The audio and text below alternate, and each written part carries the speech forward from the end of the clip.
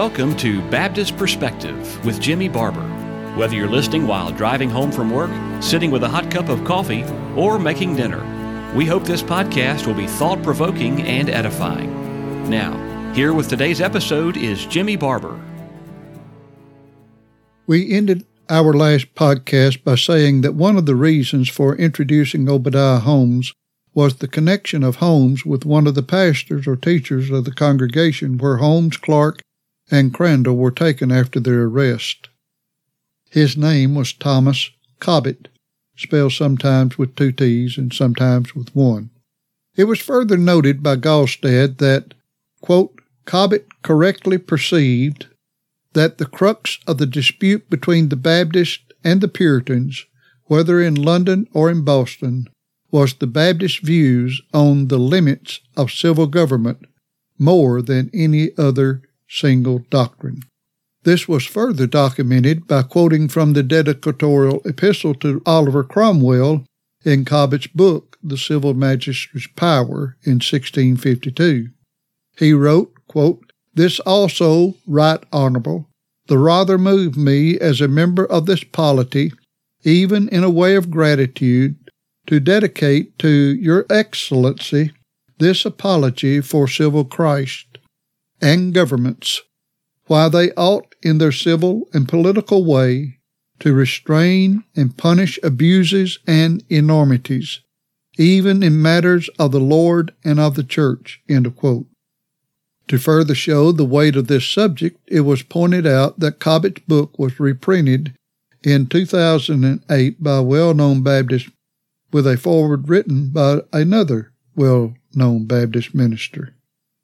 Thomas Cobbett wrote an earlier book in 1648 entitled A Just Vindication of the Covenant and Church Estate of Children of Church Members, as also of their right unto baptism, where it was directed against John Spilsbury, a Baptist in England, among others in England.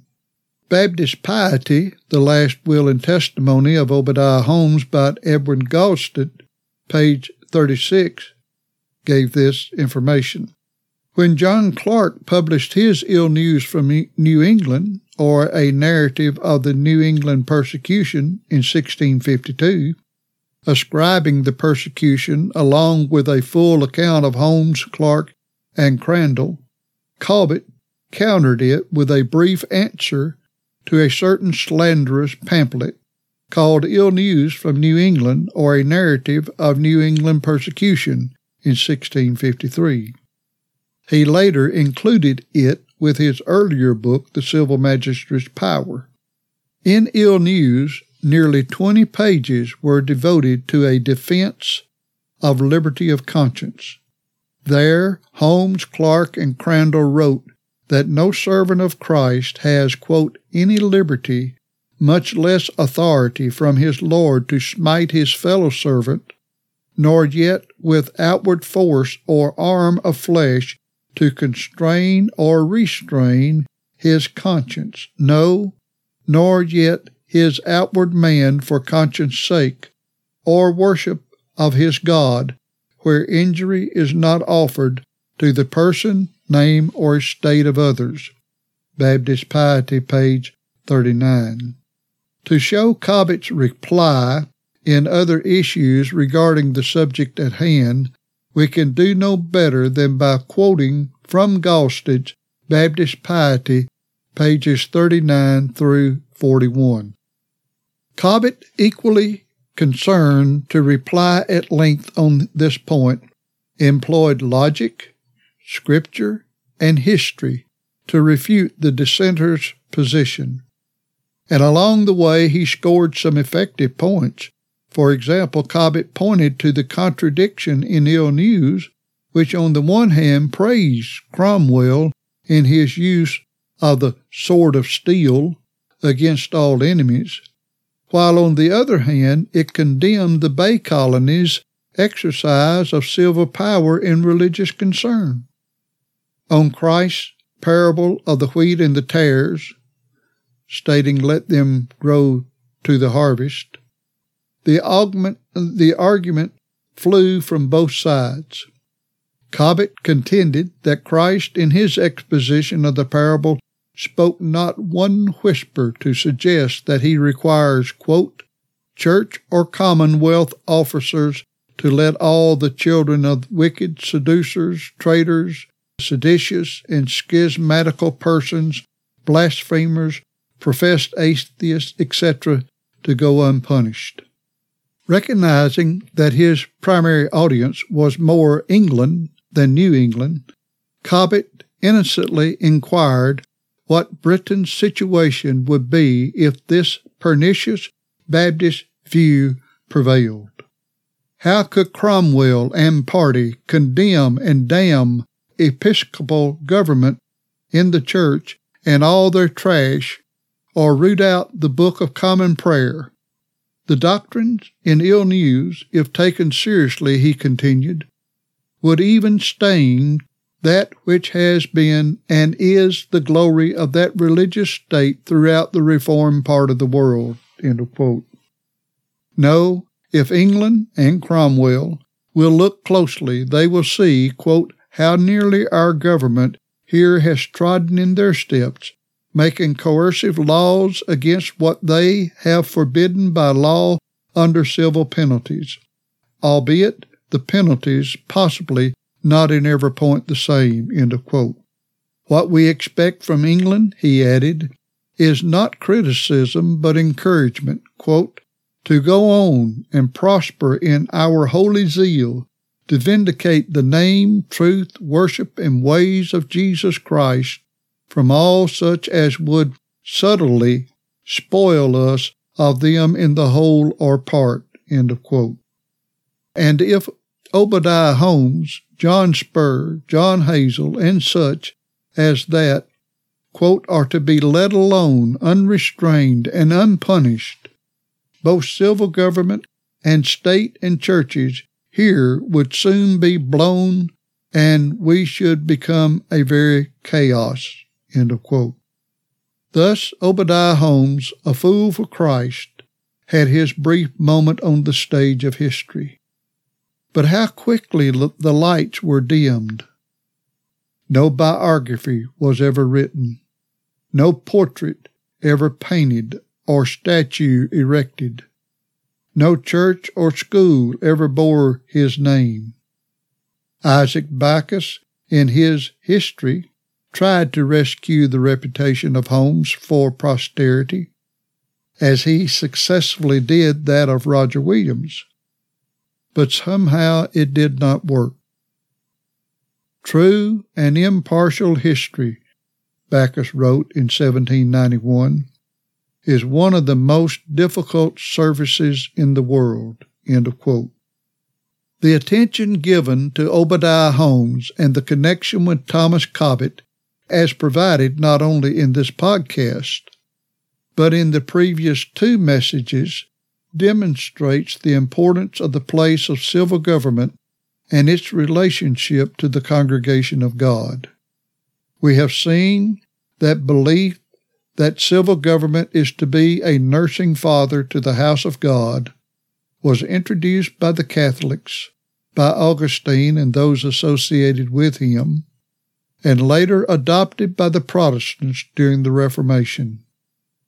The Protestants, in their desire to escape religious persecution in Europe and Great Britain, continued to practice this doctrine as they came to the shores of the New World.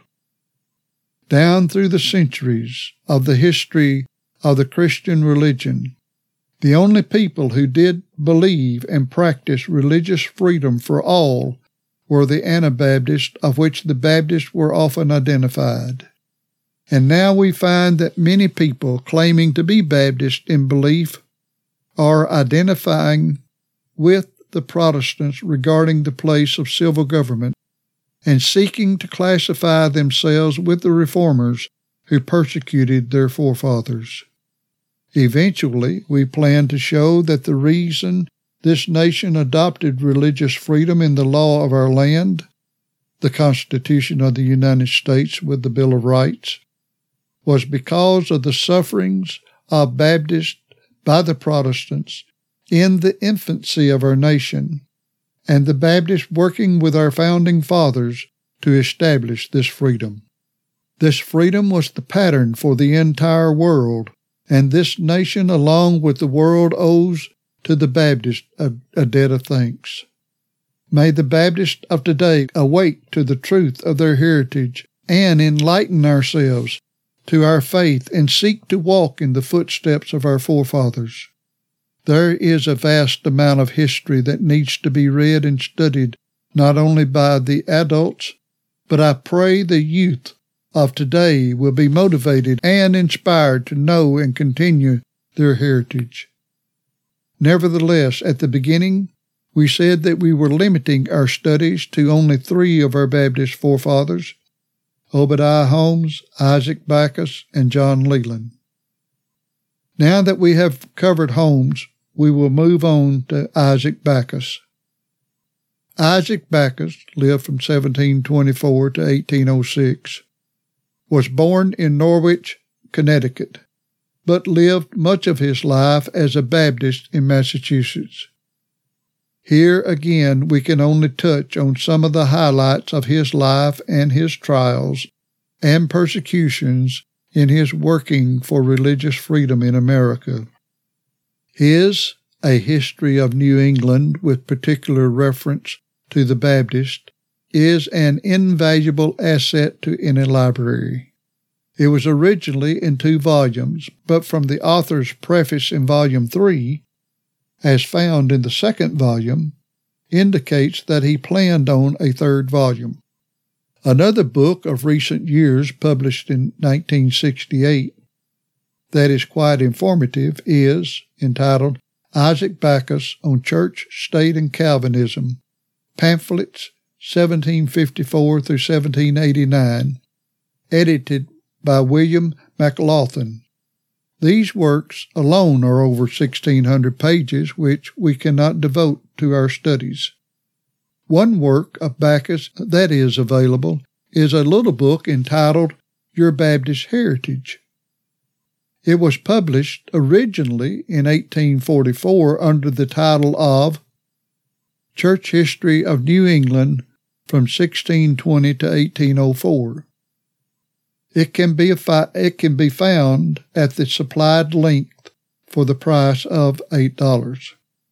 Since our time is exhausted for today, the Lord willing, we will continue with his life, that is Isaac Backus, and influence in securing religious freedom in our country in the next podcast.